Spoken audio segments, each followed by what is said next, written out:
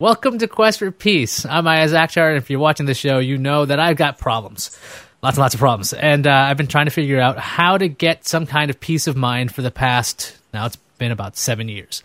And a lot of that is because I have a young son. I want to make sure that I can tell him, hey, there's a reason why you get angry, because I went through the same thing. I figure there's a lot of brain chemistry. Obviously, nurturing is important too. A lot of it's going to be nature. And speaking of nature, we've got a guest today. You probably heard some birds if you're listening to this with earbuds. We've got Tim Stevens on, who apparently decided to become one with nature today. Because where are you, Tim? Hi, yes, thanks for having me. I am sitting under a tree. I thought I'd try to go to as peaceful a place as I could for this recording. So I'm sitting out in my yard under the tree. I got my dogs out here with me, too, so they may stop by and say hello, too. So, in fact, I got one right here. As a matter of fact, this is Yoshi, who is saying hello. Hi, Yosh. You want to be on the podcast? Yeah. So she wants to say hi. You got Yoshi there, and we don't have a lower third for Yoshi. Sorry. She has a Twitter handle, actually. It's Miss Grantilda on Twitter if you want to follow her. But yeah, she doesn't have a formal title. She pretty much just sleeps a lot. Look, let's just we've done a previous episode before. So if you want to learn about other stuff about just Tim and how he handles stress, check out that at gfqnetwork.com. Let's just talk about animals right now, because sure, I've got 2 dogs, you've got 2 dogs, and I actually have more than 2 now, or you just have 2 still? Still just 2. We keep thinking about getting a third, but having 2 dogs is complicated enough when you're traveling and needing to do boarding and all that stuff, so we haven't made the plunge to get a third just yet. Yeah, so animals in general, I've found, can be extraordinarily sympathetic. There's something about, like, if you're in a bad mood, when a dog just sits next to you, and this thing never says anything, although one day I do expect one of my dogs to say, like, no, I don't want that. But it just sits there, and there's something about its idleness, its stillness, and waiting there that I find incredibly calming. Do your pets have the same effect on you? Generally, they do, yeah. I mean, there's certainly times where my dogs make me very stressed out. My first dog, Bowser, in fact, when I was training him, he was very ornery as a puppy, so he would be very stubborn, didn't want to do what I wanted to tell him. I was trying to teach him to walk on a leash or to, stay or do that sort of thing. He got me very, very frustrated at times, but ultimately, he always forgave me even when I got mad and yelled at him and that sort of thing. So that kind of taught me a lot about, letting things roll off your back and never to get too angry, because he was just a simple puppy who didn't really understand what was going on. So if I ever got angry at him, I just felt awful, because he there's no reason to be mad at a dog who you're trying to teach things to. So that, I think, helped me out a lot. And now, yeah, they're great. I mean, they're always very, very happy to see me whenever I come home, which is great. So it doesn't matter how long or how grueling the trip was, or how exhausted I am after a long day on the road, or coming off a train or a flight that got in late. The dogs are always really excited to see me, and that definitely helps me out when I get home too, I think. And I think sometimes if, at least for myself, if I could treat people as nicely as I treat dogs, that would be very nice. Because the idea is like, okay, in my brain, this dog is not processing information like I am. It's impossible. Okay, this animal is distinctly different. It's an alien, effectively. Look at the thing, and because of that, you approach it very differently. Like if you coddle a pet while there's a thunderstorm, that dog's going to learn to be coddled when it's storming. So it's going to constantly whine until it gets it. But as a human, you want to do that for another human being. But to have the mindset of like, what does it understand? What does it understand exactly? If I say the word, blah, blah, blah, it just says sit. That's great. That's fantastic. Have you ever found yourself doing that? Because you've seen, as long as I've known you, you've been super chill. I've yet to see you blow a gasket. You jet set. You are constantly everywhere. You're in different time zones every other day. How on earth are you not snapping at people, first of all? And how do you handle all of this, the stress on yourself, physically and mentally, of all the traveling? I definitely think a lot of it comes down to, when it comes to frustrations with individuals, is trying to put yourself in their shoes. Is something that I always try to do. And that is definitely hard with a dog, because you have no idea what they're thinking, or if indeed they're thinking anything. And half the time, I'm pretty sure at least one of my dogs is rarely thinking anything at all. But trying to relate with people, I think, helps a lot. There's no point in getting frustrated at a gate agent at the airport, because ultimately she's not the one who caused the flight to be delayed or caused the thunderstorm in Atlanta that delayed your incoming flight. that sort of thing I think helps a lot. Trying to figure out where you should route your frustrations if you have any. And ultimately, a lot of the times you just realize that there's nowhere to point them to. And if you're not able to get angry at something or someone for doing something wrong, then there's no point in yelling and screaming and shouting. That's just going to make things worse. So I think that helps me a lot too, just trying to relate with people, understand what's going on as best I can. And but ultimately, I think a lot of it just comes down to, to my nature, which is to tend to, take a deep breath and sit back and look at the situation. And if there's something I can do, then I'll go do it. If there's nothing that I can do to help the situation, then I try not to let it bother me. That's easier said than done, but those are important things to try for anyway. I've tried the deep breath method, and what it does is that people go, "Why are you taking a deep breath?" It's like, because you obviously know why I'm doing it. Whoever's sitting next to me, they're like, "Oh, you're stressed," and then they start reacting immediately. Yeah, so they know that I'm gonna boil over, and it's like, okay, wait a second, I have no way to safeguard that thing. Do you have any tips on silently letting a breath out? Not literally, but mentally. I don't know that, I think that it's okay if people hear you take a deep breath, honestly. I mean, if people hear that you're frustrated, maybe that's important for them to know, and maybe they don't realize that. I don't think that's the end of the world. But, internally, there's a lot of meditation techniques that you can do with it. It's just relaxing your muscles. I find that my shoulders tend to get very tense if I'm getting a little bit frustrated or stressed, so I tend to, try to stretch my shoulders a little bit or just move around a little bit. Obviously, if I'm sitting at a desk and I can, it's great to stand up and walk away from things if I can. That helps a lot, too, even if it's just for 30 seconds. But yeah, if it's something that if you're sitting in a meeting and you're getting very frustrated, at that point, maybe flex your toes or shrug your shoulders a little bit to help out a little bit. But ultimately, I try to see that stuff coming and try to head it off at the pass much more so if I can. But it depends on the situation, I suppose. Well, let's embarrass me a little bit. So a couple of days ago, we were on a conference call, as we do every day. We're on a conference call at work. And then after the conference call, I get an IM from Tim, and he says, "Hey, is everything okay?" I think something like that. And I'm like, "I'm okay." And then eventually I realize, I'm like, wait a second. Why did he ask me that? It seems unusual. It's out of character because we don't work in the same office. And you go, right. Well, you sounded a little frustrated. Okay, now, how the hell did you pick that up on the phone, if you actually remember that? And I do. What exactly, what does it sound like? Because to me, I always sound the same, but then again, it's in my own head. Who knows what I sound like? But you obviously know what I sound like when I'm frustrated. So I want to know, what the hell does that sound like? Excuse my language. No worries. I'm someone who's worked remotely for a long time, and to be successful at that, it's very difficult to work with coworkers who you don't see every day or even every week. So you have to learn to pick up tone of voice a lot in conference calls, and even tone of voice in emails, which is incredibly difficult. It's very, very difficult to get your tone across in an email, especially if you're in a hurry, and it's very difficult to pick that up too. So that's something that I've worked on a lot over the past however many years I've been working professionally now. And so that's just something that I sort of picked up on. I don't think that you didn't sound angry, you didn't sound curt or anything like that, but your responses were a little bit shorter than usual, which was the thing that I picked up on. And I think that's a general thing if you're trying to figure out if someone is frustrated or upset, even if they're giving the right answers, but those answers are shorter than they usually are, that's a pretty good sign that something's not quite right. Either they're in a hurry, which is entirely possible, or maybe they're a little bit frustrated. And I could tell you were getting a little bit frustrated about something, so I just wanted to check in to make sure things were okay. And I really did appreciate that. I'm laughing about it because it was just so incredibly like how is it so obvious? Because I was trying to keep it back a little bit, and I remember I was just really frustrated that day. I was trying to do some other work, and I had other people interrupting a lot, and it was very, very hard to get stuff done. And I was just kind of like, okay, I need to end this meeting because I need to get back to what I was doing. And I remember that. I know that feeling. I've been there many times. And you want to make sure that everyone's still happy, but also I was trying to figure out, and this happens to me a lot. I go, what does a human being say in this situation? Because I have no idea.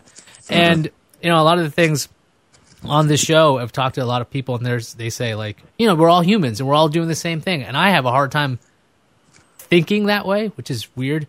How do you get to this? This is I feel like a child asking an adult something. It's how do you get to feel like a human being or understand? How do you put yourself in other people's shoes so easily, such that you're calm?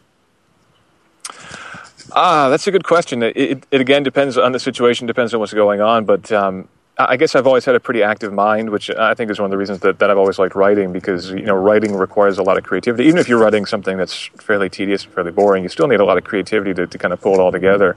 And so I've always had a pretty active mind when it comes to looking at somebody on the street. Ever since I was a kid, I would look at random people on the street and just kind of imagine, how do they get to where they are right now, and where are they going, and where do they hope to get to? I guess building on top of that, it's kind of an extension of that to look at someone in a meeting and figure out, what has their day been like thus far? How are things going for them? If they're frustrated, what's been going on because of that? How can I help the situation, if indeed I can help the situation, or how can I at least not make the situation any worse? And that is something that I'm always focused on, or always trying to do anyway, to try to figure out exactly, what brought someone to the situation that they're in right now, and where do they want to go? And as a manager, that's a very important skill, of course, because you're trying to figure out, not only to get the people who work for you to do good things, but also to help them to make sure that they're getting to where they want to go. Because if your employees aren't satisfied, then ultimately they're not going to be delivering good work, and that's a very important thing at the end of the day. But that's very self-fulfilling for me, to be able to help other people to get where they want to go, to be doing work that they find fulfilling. And I think that's a very important skill, even if you're not managing someone. But if you're working your way up the ladder, that kind of thing, I think those are very important things to realize what brings someone to work every day. Where they want to be at the end of the day, where they want to be at the end of the week or at the end of the year, and to see what you can do to help them to get there. And that's something that I've always tried to do, even when I'm not managing someone or working directly on someone's career. I think ultimately that's just, for me anyway, that's a fulfilling thing. I was thinking about what you were just saying there, and I believe that was I think I have this Buddhify app. I use it on my iPhone, and actually one of the meditations is like, look at somebody on the bus you're on, or the train, and then try to just try to come up with a backstory for them. Try to understand what they're going through. And it's interesting to find out that you were doing that as a kid, and it is meditative, and it's causing you to focus on something outside of yourself. And it puts you in that situation. And I found that... Yeah, I think so. I remember a couple of times where I've tried that on the bus back when I was in Petaluma going to San Francisco, which is a long hour and a half. Yeah. And I'd come up with some crazy backstories for people. Because I would see some of these people regularly. And I'm like, why are they also doing this long commute? And I started coming up with stories. Eventually I even started talking to them in real life, which is even weirder, because then the backstories are blown. But whatever. Yeah. You start to believe that you have secret powers, that you can sort of figure out these people, and you start to think that you actually know what they're up to, who they are, where they came from. And then if you ever do speak with them, of course, you realize that you have no secret powers whatsoever. You just have a very overactive mind, perhaps. But I do think it's a valuable exercise, even if you are completely off the mark. I do think it keeps your brain active in what may not be an active situation. And people watching, for me, is something that I've always enjoyed. It's one of the reasons that I like going to Japan so much, is because there are so many very interesting people walking around with very interesting fashions and hairdos and that sort of thing. So I love to go to Japan and just sit in a cafe somewhere and watch people go by. I think that's a very entertaining thing. Okay, so right now you're in an environment that sounds very peaceful. We can hear the birds chirping. It is very peaceful. You have dogs. You're under a tree. Is there an environment where you get stressed out? And if you do, what do you do there? Because, for me, I think I can go from city to quiet very easily, because I started off in a city. And I think you started in Vermont, is that right? Yeah, I grew up in a very small town in Vermont, out in the middle of nowhere. So, for me, country life is what comes natural. So is there any environments that you're just like, okay, I can't do this. I can't be in a submarine for too long. Or, there must be some place where you're just like, I can't do it. I've been in submarines, not for very long, so I don't know how I would deal with weeks or months at sea. But for me, it's cities. I like to go visit New York City. I like to go visit San Francisco. But after a couple of days there, I tend to start to recoil from people. I don't like... if I'm walking down the street, I don't like waiting for the lights to change every time. If I'm going in the subway, being crowded on a subway and having to stand up instead of being able to sit down, those sorts of things start to irritate me after a while. It's the kind of thing that day 1 or day 2, it's no big deal, but day 3, day 4, day 5, it starts to get a bit old. I guess big cities in general, they take a lot out of me. So after a couple of days, it's good for me to get back in the country and go take a walk in the woods and not have to worry about street lights or other people or trains running late or anything like that. Okay, I find that to be not odd, but different, because when I was growing up, I was used to that. And when I got to small towns, I was like, why is everybody moving so slowly? Why? why do I have to wait for this car? Why is everyone actually going 20 miles per hour? Why are people stopping for people crossing the street in the middle? Why are there no lights here? What is happening in this? Like, I would stress about what you find to be calming, and I'm just like, after a while, it took me like a couple of years, and I'm like, oh, I get it. I can cross the street safely. What an idea. But I think I might have mentioned this the last time I was on, but in Vermont, we moved to New York when I was in high school, upstate New York to Albany, so it wasn't like, a big city, but for us, it was a huge city. And coming from Vermont, we had a hard time understanding what people were saying because they were talking so quickly, and we, country bumpkins, needed everyone to slow down so we could understand what they were saying. Now I speak too fast, so obviously I adopted things very quickly. But yeah, it was the complete opposite for us. Everyone was moving too quickly, everyone was talking too quickly, and we had a real hard time adopting. I think I was 12 or 13 at that point. So, but yeah, I've learned to do with it at this point for the most part. Yeah, I'm just also trying to learning to speak in a way that people understand me. Obviously, everyone goes through that from the very beginning when they're kids. How do I say this? What's the vocabulary? And I started off in New York, so I spoke very, very quickly. And if you think I talk fast now, you should have met me in high school because I would just go. And what's funny is when I moved to California, and I basically it was drilled into my head, slow down. Mm-hmm. It got to the point where we work right now. I was told, I know by a very, very high producer saying to me, I know you like to talk slowly in a news voice. And I started laughing because I had practiced that for years to slow down. And she's like, can you be a little faster? I'm like, yes, I can. Yes, I can do that. And it was just... I have the opposite problem now. I'm always getting told to slow down whenever I do a TV appearance or that kind of thing. That's the number one feedback I get is that I talk too quickly. So obviously I adapted to my new surroundings very well, I guess. A little too well. What about that kind of stress? So like you get to do a lot of awesome stuff. I mean, it's when it comes to going to CBS this morning, you're on those shows, you're showing off either devices or you're commentating about things, and you're up super early. How do you handle that kind of pressure? Because I think there are a lot of people that would be somewhat terrifying. You're going out there, you're being seen by a national audience. Yeah. How do you handle that? It's a lot of pressure, especially for me because I've always had a speech impediment. I've always stuttered, which makes it very difficult for me to speak usually. But for whatever reason, when I go on TV, I kind of adopt a more dramatic style of speaking, I guess. And I think the more that you focus on your voice and that kind of thing, it actually helps the stuttering go away. So that helps a bit, but it is still definitely an incredibly high pressure situation. You've got maybe 90 seconds, maybe 2 minutes if you're lucky to get very important points across, and everything's going out live. So if you screw up, everyone's going to see it. I actually don't get that stressed while I'm doing it, but it all kind of hits me as soon as I step off the stage. And at that point, I actually get more stressed out than when I'm actually doing it. And I'm the most stressed out when I watch myself because I make myself go back and watch this stuff because it's the only way that I really kind of learn what I've done wrong and how to get better. And that's how I've, as good as I am now or as not good as I am now, the only reason that I am where I am was because I've watched myself and been very critical of my own performance and learned, don't do that, sit up more straight, don't say this word the way you did, don't cross your fingers like that when you're sitting at the desk. All these things that I've learned just by watching myself. But that is the hardest part for sure, is to come back and then to watch the recording of myself. At that point, that is incredibly stressful for me. Once I do that, I need to get up and walk away from the computer for a few minutes because that actually takes a lot out of me. Yeah, I definitely recommend if you're not doing video or audio, if you do get a chance to record yourself when you're stressed out and hear it back, because that's eye-opening. Or if somebody is with you in the room, you might want to ask them to record you at some point. Don't let them don't let it be too public, because what's going to happen is you get recorded and you find out you sound like a lunatic when you're upset.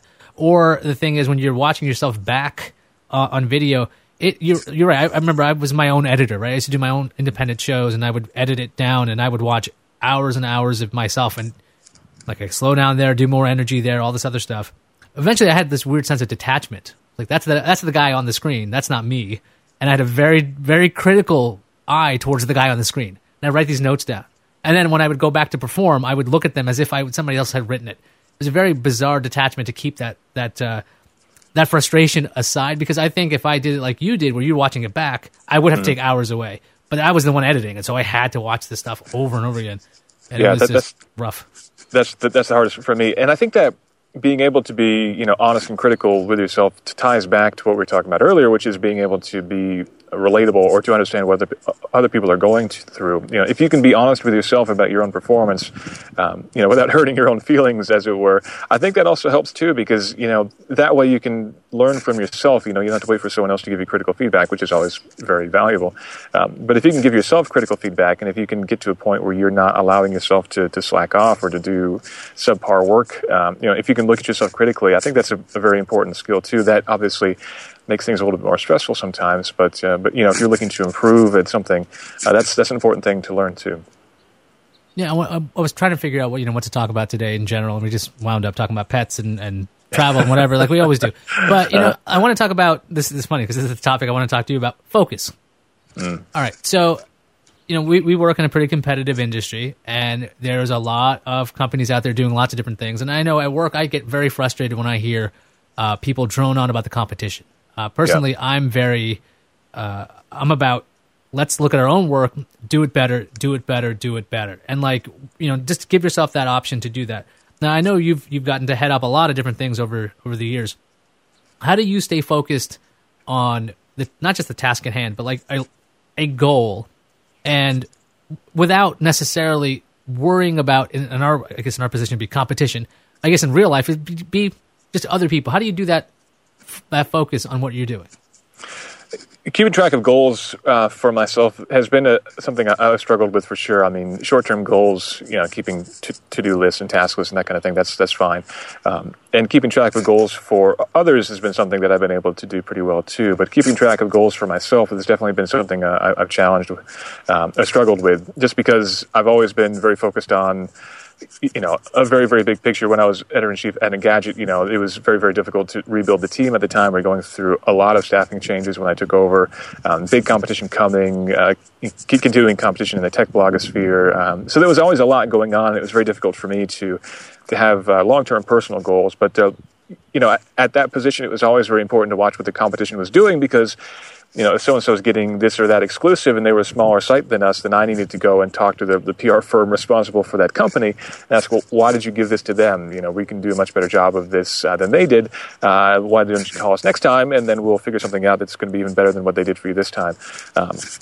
So you had to be, very closely aware of what the competition was doing, making sure that we weren't getting left out of anything like that. But ultimately, it always comes down to having a clear set of, internal quality metrics, which is a really terrible way of putting it. But basically, having a mission statement for yourself and for your site and for whatever it is that you're working on, so that you can have some sort of a quality bar to measure it against. And that being the most important thing, so you stay true to who you are and what you do. If all that you're doing is looking at the competition and chasing them, then ultimately, you might as well just stay in bed in the morning, because if you're only trying to chase somebody else, it's pretty rare that you're actually going to get better than them at what they're doing. You've got to be doing your own thing, and that has to be written down. It's got to be in stone. It's got to be a core part of who you are and what you're doing before you even start. If all you're trying to do is chase somebody else, then ultimately that's no good. So having a core set of quality metrics, having something you're aiming for, having something that defines who you are and what you're doing is a very important thing. But I don't think it hurts to look at the competition. But I do see a lot of that snarkiness. I do see a lot of the they just got this and this is a terrible, or this is horribly written. Then kind of people patting themselves on their back because of something that somebody else did that they think is low quality, the competition did, or something like that. That I find pretty distasteful too. And there's so much of that in our industry. There's so much competition. So many other tech sites out there, so many other sites out there getting exclusives and writing articles and trying to come up with news on a slow day. And there's so much backstabbing, and that I don't like that at all myself. Yeah, I mean, the weird thing is the way I learned that lesson was like a long time ago. I was a big sports fan, and I would watch the Yankees, right? Now, I know that I'm a guy from Queens, so that's weird. I'm a Yankees fan out of spite for my older brother. It's very, very odd story. So I would watch the Yankees play, and I'd watch them pick up players year after year after year. And I went to school in Boston. And one of the weird things back then is, one, Boston didn't win very often at anything. So I would watch the news, and they would always cover the Red Sox and then the Yankees at every local thing. In New York, you'd never hear about the Red Sox. You'd only hear about the Mets and the Yankees, and then that's pretty much it when it came to baseball. And so the thing about what I kept seeing from the Yankees were they weren't stealing players from the Red Sox, and they weren't constantly trying to mess with them so much as they were building a very strong team constantly. And if their year they didn't win the World Series, that's a failure to them. I'm like, well, that's a crazy standard to have. But the idea was worry about yourself. And not until, like, I think the John Hancock team takes over the Red Sox do they go, we're going to just build a really good team. Not just about taking players away from the Yankees or the Orioles or anybody else in the division. Build a really good team. And they did, and they won. And so I really think that it's a really weird way to get that lesson. But for me, that's how it's been in my head. I'm like, just try to be the best on your own. And yes, you can look at everything, but what components will make you better? Because if you can build an awesome you or an awesome product or whatever you're doing, awesome team, you'll beat out everybody else as long as you're as good as possible. Because otherwise, you're constantly looking over your shoulder and I don't know, am I as good as this person? Am I going to do this? Or, right. I'll trip this person as I'm doing it. That won't solve anything. And it might be a short-term solution, steal a pitcher or whatever, but it's long-term failure. And that's a really bizarre point. Just get that out. But take your life lessons where you can get them. I don't think there's any harm in that. But I think this also ties back to being realistic about what you can do. At Engadget, when I took over, we were trying to do a lot of different things, obviously, and build up the team. And one of the things that was very, very, very rapidly increasing overall in the industry was increasing quality of video output. And that was something that I wanted us to get better at, but ultimately, we didn't have the resources at the time to really do top-notch, totally, great blowout video features. We simply didn't have the budget, we didn't have the staff, we didn't have the resources to make that happen. And so, I could have wasted a lot of time fretting about that. I could have really made us try to do the things that we shouldn't have tried to do because we didn't have the resources to do it. We did a lot to increase the quality of our video, but I was always very realistic of the fact that we didn't have dedicated studio time. We didn't have a lot of things that we could really do to make that great. So I kind of just shrugged my shoulders and said, well, this is the best that we can do. We're going to do great with what we've got, but we're not going to waste a lot of time fretting about that because ultimately there's nothing that we can do to make that better until we get a lot more resources, which was out of my hands at the time. So, there are times we've got to be realistic with what you can do and really prioritize in terms of where you need to improve and where you can improve and where you simply cannot improve, or you can only improve up to a certain level, and then go worry about other things. And that depends on the situation, of course, what that means to you at the moment. But that's something that I've had to be pretty realistic about over the years and in different situations and different positions. Is make things great where you can and stand out where you can, but don't let that compromise the quality of anything else that you're doing. Yeah, I was that you got my mind going into back when I was an independent podcaster and trying to figure out how are you going to shoot this, how are you going to do this, how can you do this on a budget. And where I usually started with was, if I had unlimited money, how would I do this? And then I started figuring that out. And then I'm like, wait a second, if I had to cut it back. So essentially, I know what the elements are. I need really good lighting, I need good audio, I need a decent set or whatever it would be. And I started paring it down to the point where I'm like, okay, I could build this for $200. Originally, I started with like a $1 billion idea. It's $200, and actually, I make it work. There are downsides. My lights would have been like halogen work lamps, so it's super hot. And it's going to suck down a lot of electricity during the time, so work fast. And the camera won't be as great, but it's going to look good. And any camera with a lot of light looks good. And if you have a decent enough mic, it's going to sound good. And it's hiding what you can't do. So if you can't do a walk and talk, if I'm going to I want to be like the local news, and I'm going to walk towards you. If I don't have another person, I can't do it. It's ridiculous. Right. So I've told lots of people to set their goals wild, then pare it down. Because sometimes if you think realistic, and you can let me know what you think about that. If you think realistically at times, I think that can be a burden because you're thinking, well, I can only do these 8 things. I only have so much money. I can only do this. And then you just go, I'm not going to do it. I'm not going to try. If you don't think bigger and then figure out you can do it, that you might never try. Absolutely. You should always, do the best that you possibly can. And I think sometimes having constraints can make you more creative in terms of coming up with solutions. If indeed the sky is the limit for doing whatever you can do, that can be a burden in itself because ultimately you don't know where to begin.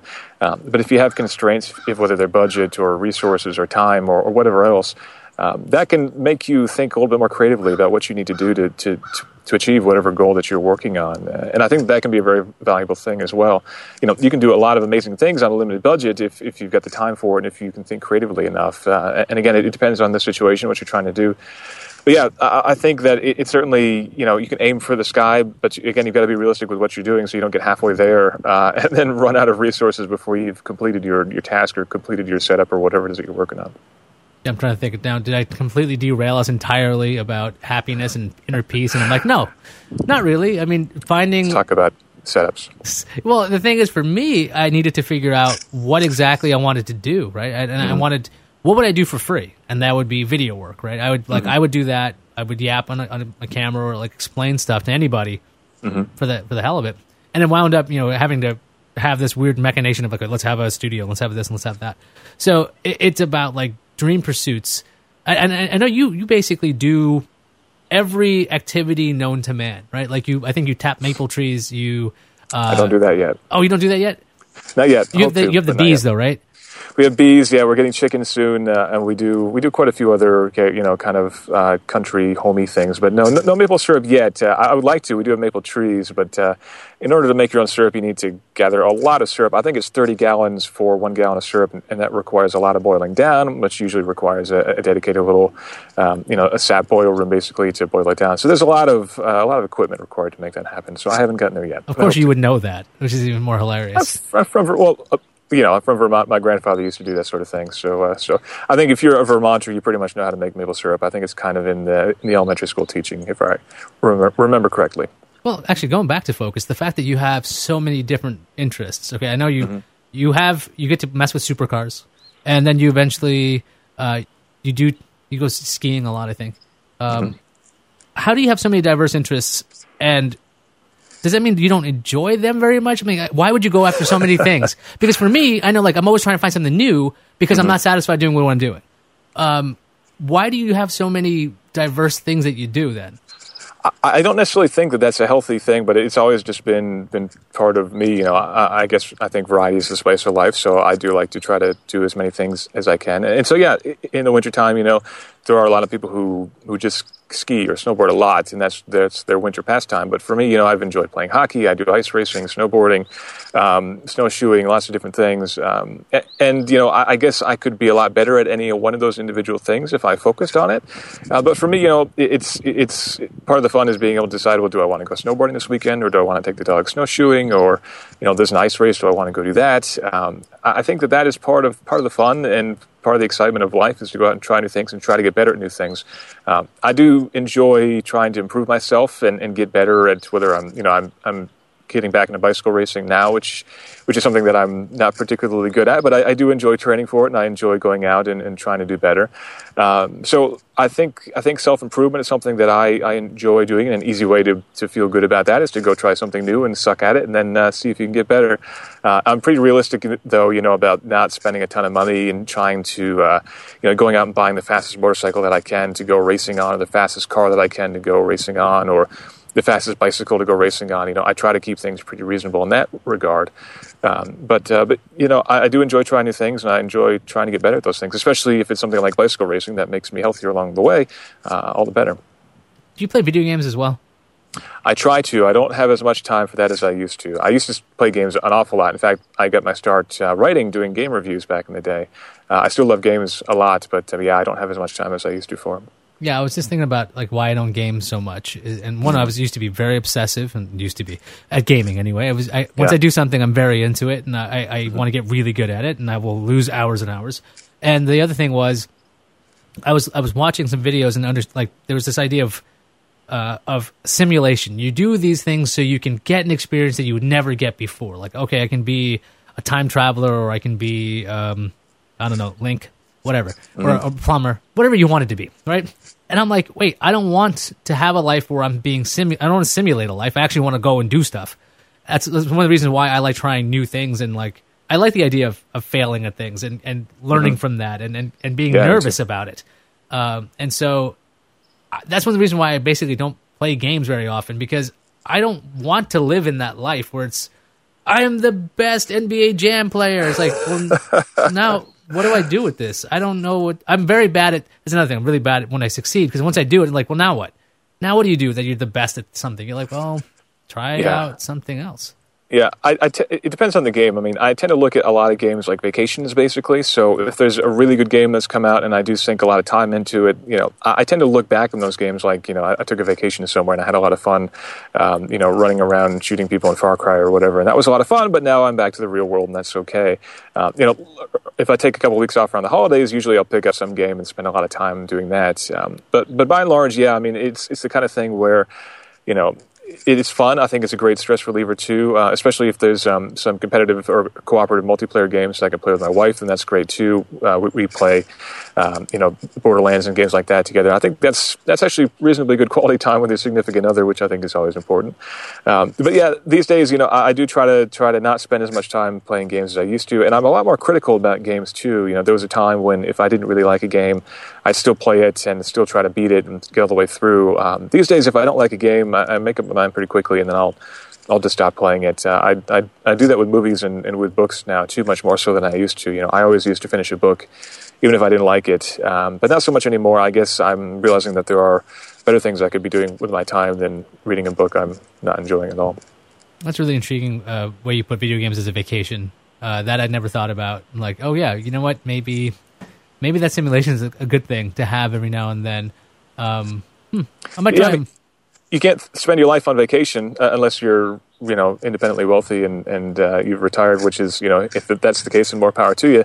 But otherwise, you got to come back from vacation at some point. And ultimately, if you go to Tahiti for a week, you're not necessarily going to be better off in life when you get back than when you left. But if you can spend $60 and spend a week and, running around on an island chasing dragons or, racing cars or whatever, I don't think that's a bad way to look at it myself, and that's kind of how I excuse myself in taking time to enjoy some games. But again, I am more critical about those games that I play and how much time I spend with them than I used to be. Yeah, I mean, even if you stay on vacation long enough, it gets boring. Like, there's something about being able to get away and doing that. It's a very interesting perspective. And the other thing I wouldn't even think about is letting go of a movie. Like, if I'm watching a movie, I've only walked out on one movie. I probably quit about, 5 movies in my whole life. I will sit it out for the bitter end and hope there's something better about it. And the weird thing is I actually look for what's good about it. It was technically very good. I mean, the sound is good. The shots are nice. The plot is crap. But, just trying to find what's good about it. And that way, this is an oddball thing. Another back to making video is that I want to learn not to do something. So I'm like, that's garbage. Don't do that again. We've been all over the place. And the funny thing is I want to talk about focus, and I really have failed at that today. And here we are doing anything but. Yeah, I get very critical about games. As a game reviewer, my first impression has always been, okay, what's wrong with this game? What could be improved? Would I recommend this game? Who would I recommend this game to? That's taken me a while to kind of get out of because I don't do as much game reviewing as I used to. But with a film, I always grew up watching Mystery Science Theater and things like that too. So sometimes I actually enjoy bad movies more than I enjoy good movies. Perhaps that's Joel Hodgson speaking through from me. But I don't necessarily turn the movie off, but I might pick up my laptop and do some work or do something else while the movie's still on. I will tune out of the film and do something else if it's not good for whatever reason. So, do you find yourself still to be a peaceful guy since the last time we talked? I mean, on this show, not since 2 seconds ago. Yeah, absolutely. There were times when I was less peaceful than I am at the moment. I mean, I think we did that. It was probably about a year ago, wasn't it, that we did that call? Yeah, it was a while ago. Toward the end of last year, I was traveling a lot, 75% of the time. And that got to be pretty exhausting. But I've been cut back a little bit on travel, which is good. I haven't been jetting around as much as I used to. So, yeah, more time at home, more time with the dogs, more time, getting to enjoy things here. That definitely helps me to stay peaceful. And, yeah, it's a beautiful day. It's a nice place to be. I'm very much at peace at the moment. Yeah, I find myself peaceful at the weirdest times. Like if I am, I've been stuck at airports where I have a 3-hour delay. I went up to I had my headphones on. This is a true story. I had my headphones on. I saw a bunch of people walk up to the counter. I had no idea what was going on, and then I take off my headphones. I walk up to the person on the counter, and I go, "Did I miss an announcement or something?" She goes, "Yes." She's kind of cowering away from me, and I'm like, okay. I go, what happened? She goes, well, the plane is delayed. I go, okay. I go, for how long? She goes, 3 hours. And I go, okay. Well, I'm going to be over there. I got headphones on, so if something happens, you just flag me down so I know that happens. I just want to make sure I don't miss it. And then she's like, is that all? I go, well, yeah, because I can't go anywhere, so I'm gonna sit over there, and like I could be sitting at the DMV waiting, or I could like the things that drive people crazy for some reason. That's where I'm calm. I'm just like, well, yeah, well, this is just the way it is. Now, if you put me somewhere where it's normal to be like calm, very bad at that. I need to tap into I need to make sure that I treat everything like the DMV, which is a horrible thing to say. Yeah, I tend to be the same way. I get a lot of work done at airports, personal writing projects, that kind of thing. I tend to find it's a pretty good place to, when you can sit still for a little while, it's a pretty good place to focus. So I tend to do pretty good at airports too, which is a valuable skill. If you're going to be traveling a lot, you've got to be able to find your peace at those places as much as you can, because, you're with crowds of people who are trying to get on the plane first, and, constant delays and weather issues and everything else. If you can find peace at an airport, I think you're doing pretty good. Do you do anything to ensure peace? Because for me, I will carry, especially if I have a long trip, I will carry like I have my phone, I'll have an MP3 player, I'll have a backup battery, I'll have 2 pairs of headphones, maybe even 3 pairs in case something breaks, because I'm really that obsessive. Because I want to block it all out, because I know that I will be in a much better place if, for some reason, somebody is crying over there or something's going on. I want to be able to block it out. So I basically, I don't bulletproof myself, but I try. Is there something that you do that ensures that you're staying at peace wherever you're going?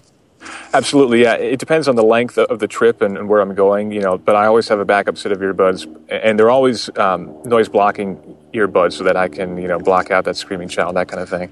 I always make sure that I've got a spare battery for my phone, and if it's a longer trip, like if I'm flying to Asia or something like that, at that point I tend to indulge a little bit, and I'll buy a new 3DS game or a new PlayStation Vita game or something like that. I will download a bunch of new albums on Spotify. I tend to pick an artist who I kind of like, but I haven't really explored their discography. And before the trip, I'll go and download every album in Spotify so that I can have that on my phone before I go. I'll download a new book on my Kindle, and I'll get all that stuff kind of queued up, but I won't touch it. I won't let myself open any of it until I get to the airport. And so at that point, I start to almost look forward to the flight, because I'm thinking, okay, I've got this great new game on my 3DS waiting for me. I've got all this great music lined up in Spotify, and I've got some great new book that I'm looking forward to. At that point, I start to actually look forward to the trip, and it doesn't really seem that bad. It almost seems like a vacation, because now, obviously I've probably got a lot of work to do as well, but when it gets to be late in the day, if it's an overnight flight, that kind of thing, I know that I've got something good to watch, something good to play, something good to listen to. And that helps a lot. But yeah, absolutely. I always travel with an eye mask so I can try to get some sleep. Earbuds and earplugs, I think, are very important. And I've learned how to sleep in a coach class seat, which has taken many years of practice. But that's an important thing too. You don't have like a scale model at your house? No, I haven't needed one. I spend more time in coach class seats than at my house, I think. So no, I don't need one here. Thanks. No, I mean, I'm just trying to figure out all the steps it takes day by day. I mean, this is the funny thing. Like, this episode's been about almost the small things you got to do to find peace. It might be earbuds, might be just challenging new things or whatever. And the funny thing is, you've made what most people find to be a very stressful activity, traveling, and you made it fun by actually setting up restrictions. Okay, I'm not going to play this game. I'm not going to read this book. I'm not going to listen to this album until. And I think that's a really smart way to make those things fun, because otherwise, it's really easy to realize those activities are kind of taxing, say, at least. Yeah, absolutely. And if you can give yourself anything to look forward to, that helps a lot. And I'm someone who still gets excited about, if there's a new game coming out that I'm looking forward to, or, when the Xbox One and PlayStation 4 came out, I was, genuinely excited when I got home and finally got to crack open the systems. I guess that's something of my childhood that I've always tried to keep hold of. So it's the same thing when I have a new game that I'm really looking forward to playing, or a new book that I'm looking forward to reading. I get reasonably excited about that sort of thing. So to make myself wait is kind of hard, but it definitely does.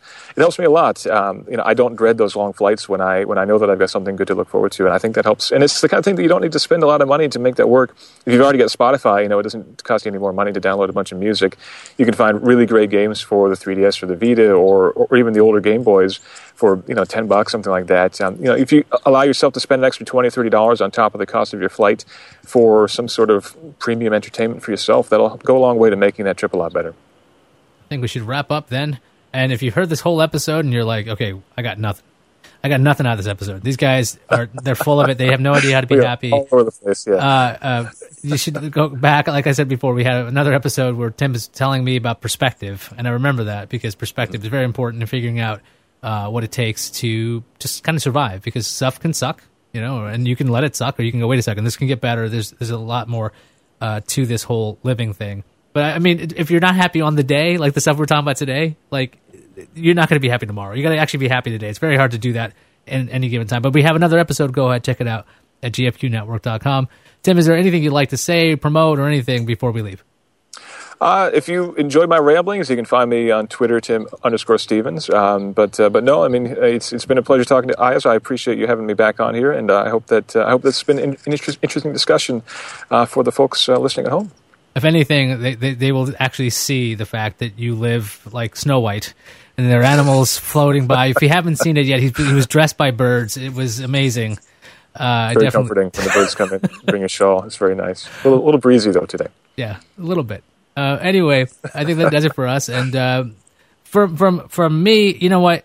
I have been trying to find this whole peace thing for now 7 years, and I'm getting there. And the fun thing is talking to people that seem to have it together, and sometimes you find out they've been trying as long as you have. And there's something about, I know this sounds really like over the top, but like there's something about hearing other people's struggles that might help you get through yours, because that's what I'm basically doing. I'm sharing a lot of my issues and problems, and I've had fine folks helping me with that. So talk to people and surround yourself with people who will help you get through stuff, because the last thing you need is people tearing you down saying, you won't be happy. Well, then those people you shouldn't hang out with, because that's going to really screw you up. At least it's happened before. So that does it for us, I think. If you've got questions, if you've got comments, if you want to see other episodes, check out gfqnetwork.com. We've got everything there. I'm Ayaz Akhtar, and we'll see everybody later. Good luck.